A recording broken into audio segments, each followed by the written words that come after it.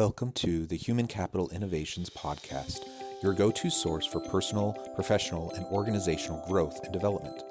We hope you tune in often for all things people management, organizational development and change, organizational leadership, and social impact related.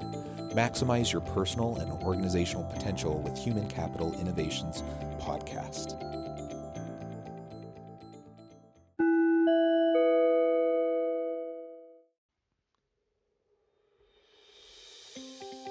Welcome to the Human Capital Innovations Podcast.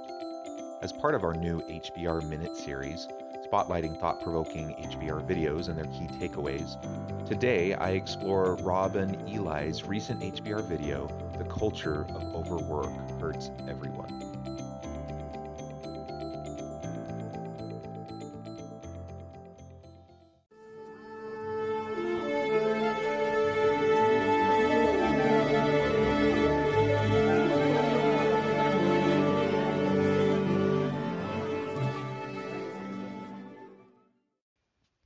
Welcome back to the Human Capital Innovations Podcast.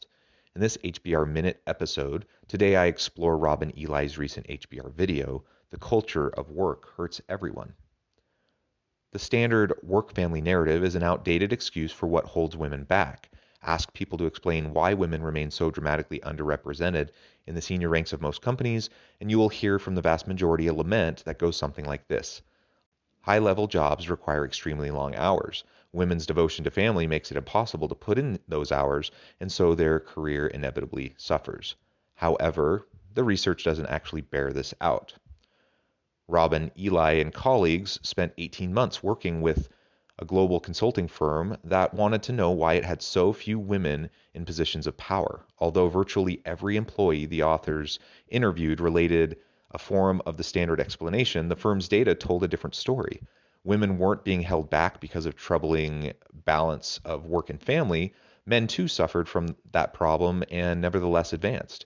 Women were held back because they were encouraged to take accommodations, such as going part-time and shifting to internally facing roles, which derailed their careers.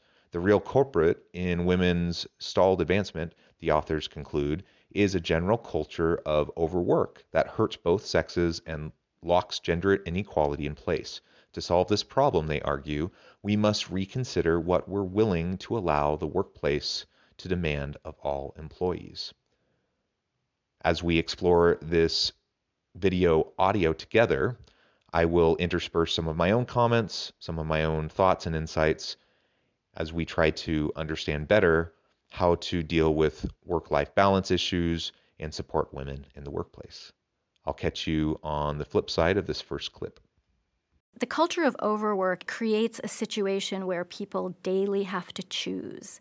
If you're going to work here, you got to choose between work and personal life. For many people, that's work and family. Because we think of that as a problem of work-family conflict, the way that they address it and the way many companies do is work-family accommodations, which are great. The problem with work-family accommodations in a context, in a culture of overwork, is that people who take them are seen as uncommitted and their careers are derailed.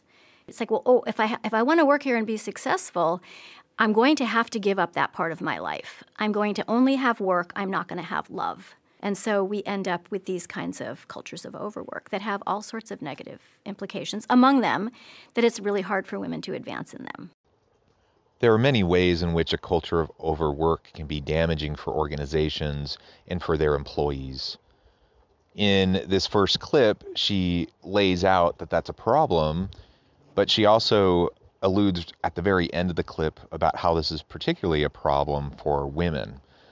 Disproportionately, overwork hurts women. The expectation that you put in long hours, that you're available 24/7, and that you are always responsive to the beck and call of your leader, your customer, that disproportionately hurts women because they disproportionately bear more of the burden when it comes to home care, child care, house care, elder care, and all of those sorts of responsibilities outside of the workplace. But it also isn't that simple because it's not just women that it hurts men who also participate in those sorts of caregiving responsibilities and housework responsibilities. And all in all, when you overwork your people, it just hurts the overall performance of the firm. It creates higher levels of burnout. It reduces the amount of creativity and innovation that occurs because people are putting in face time, they're putting in hours, but they're not necessarily being productive. Everybody has the same explanation for why women aren't advancing. This work requires 24/7 availability. Women are not able to meet that requirement because of, when they have children, they're devoted to their children, and that's why they haven't advanced. The narrative is it's a problem women have, not men. Men are the workers, men go to work, and women stay home with the kids. In fact, what we saw for both men and women is a real wish to be at work and to fulfill their work ambitions, and a real wish to have a personal life, whether it's with kids or community or spouses, partners. Everybody was feeling the tension of having to go to one side or the other in a context that basically says if you're going to work here and you're going to be successful, you need to be available 24/7. Women are going against the cultural grain, men are going with it, and they're both paying a price. Women are going against the cultural grain and men are going with it. That is a very profound insight that she shares right at the end of that second clip. And it really is important to note that, of course, we're not a monolith. Of course, not all women act and behave the same or have the same desires or goals. Not all men do either. And while on the aggregate, women disproportionately do and hold an overburden of the home care, the house care, and all of those elements, there are many men who also do the same.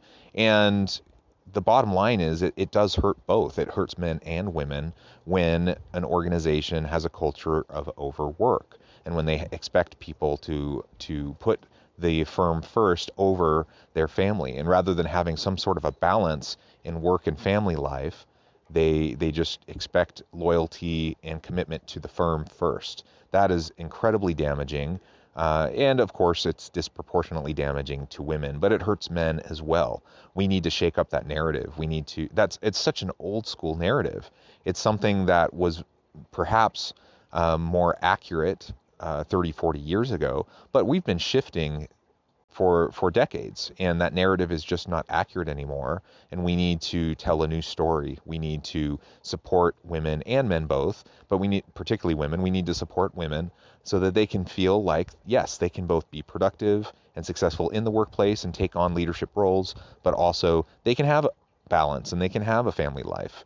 And in fact, when we have better work-life balance, when we practice self-care, and when we have more balance in our lives overall, we will be more productive for the firm.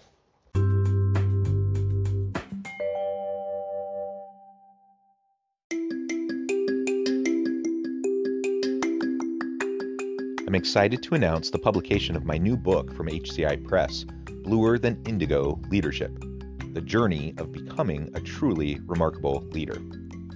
Early in my adult life, I learned about an Asian proverb that translates as bluer than indigo.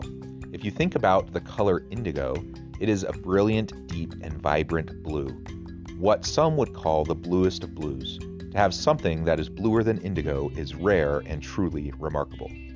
Contrary to popular myth, there is no one-size-fits-all or cookie-cutter approach to effective leadership. There's no silver bullet, no secret sauce, no go-to model that will solve all of our problems. The truth is, great leaders have all had their unique strengths and flaws, and have all had to discover and then pave their own distinctive path in their life's journey to fulfill their leadership potential. Bluer Than Indigo Leadership will help you discover your own path and explore those ordinary, everyday actions that will help you respond to an uncertain future and produce extraordinary results for individuals, teams, and organizations.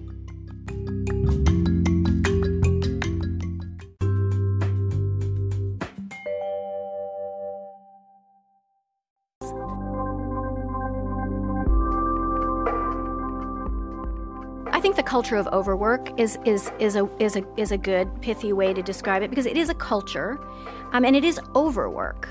This is, I think, particularly true in professional service firms. Very often you'll hear, well, the client, you have to be at the beck and call of the client. And so that could be, who knows where the client is in the world, or, and that's what forces the tension.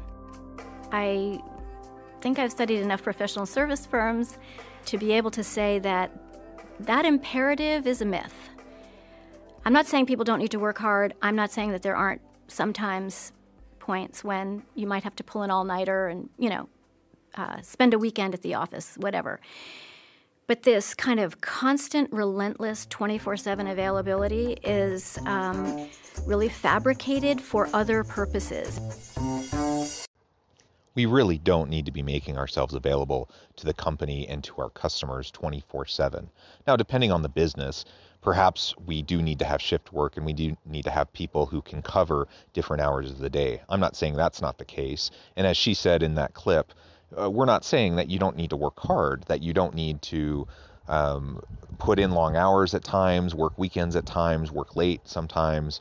That's not the point. The point is that we shouldn't have to be doing that always. That shouldn't be the constant expectation, because that just leads to burnout. And it's just not accurate. It's just not what firms expect. And so if, as an organization and as leaders, we tell our people that they need to make themselves available, we are not being honest. It's a disingenuous way to try to get more out of your people, and it disproportionately hurts women.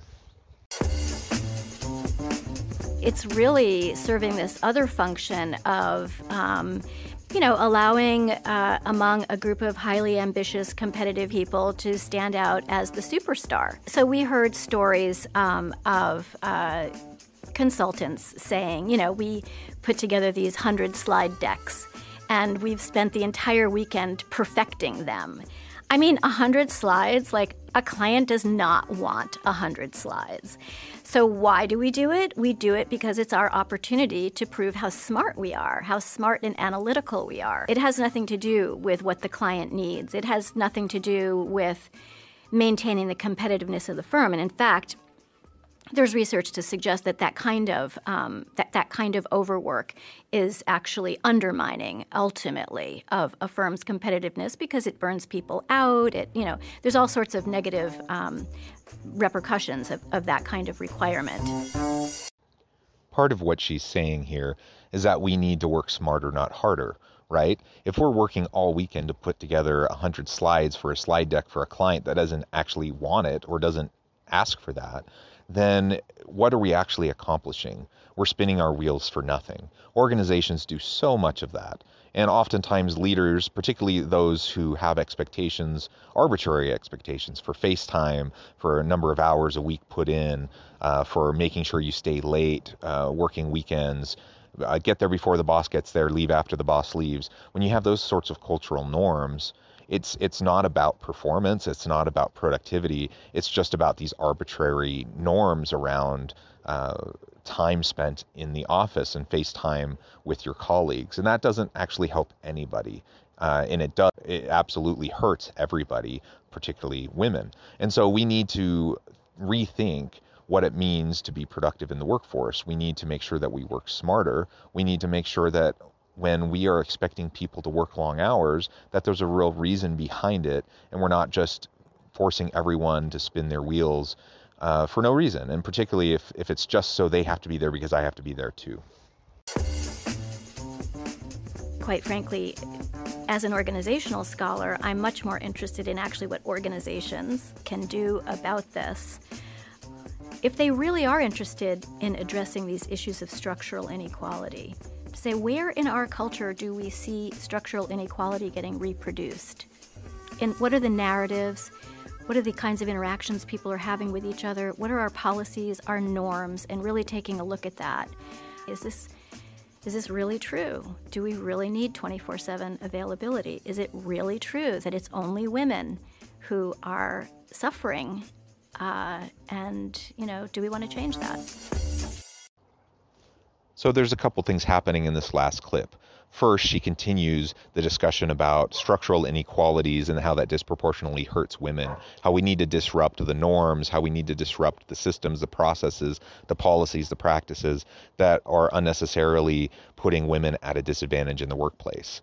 But she also is bringing up the important fact that overwork generally is a problem and it needs to be addressed. It needs to be addressed for the benefit of the firm. It needs to be addressed for the benefit of all employees. And we're not actually going to get more out of people by forcing them to work longer. In fact, recent research has showed that perhaps even reducing the normal 8-hour workday to 6 hours can result in higher levels of productivity and performance and greater sustainability of that high level of performance over time. So it's something we need to shake up these preconceived notions of what it means to be productive, what it means to be hardworking, and let's work smarter, not harder.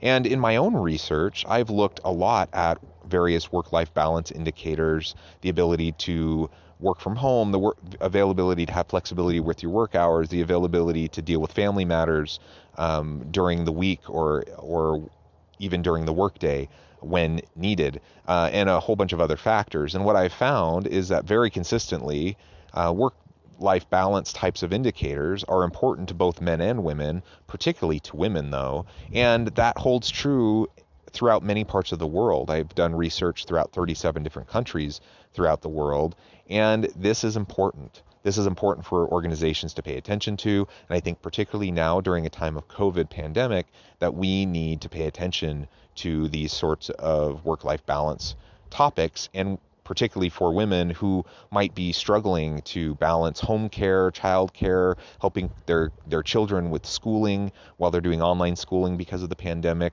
so on and so forth. We need to make sure that we're not inadvertently hurting our valued employees through our practices, policies, procedures, our norms, the systems, everything that's built into the organizations. I hope you've enjoyed this HBR Minute as we've explored together this important video and this important topic about not overworking your employees. I hope, as always, that everyone stays healthy and safe, that you can find meaning and purpose at work each and every day, and I hope you have a great week.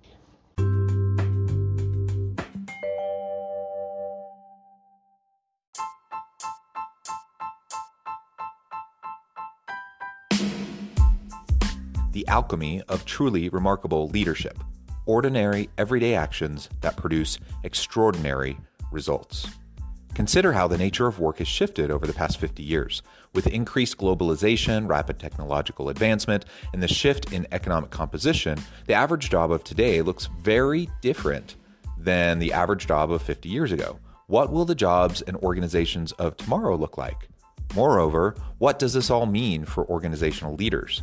What are the core competencies and capabilities of organizations and their leadership that are prepared for continued disruption and geopolitical and socioeconomic shifts? Regardless of what the future holds, increasingly, leaders need to be socially minded, data-driven, decisive, champions of talent, and disruptors of the traditional notions of leadership, teams, organizations, and work.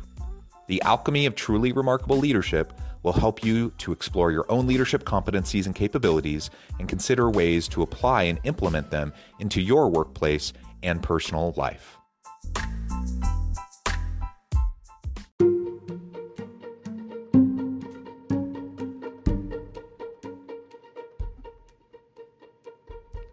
Check out Human Capital Innovations magazine, Human Capital Leadership. Human Capital Leadership is a free, interactive e-magazine with the mission to help individuals, leaders, and organizations find innovative approaches to maximize their human capital potential. We publish issues quarterly in August, November, February, and May. Take a look at the latest issue and let us know what you think.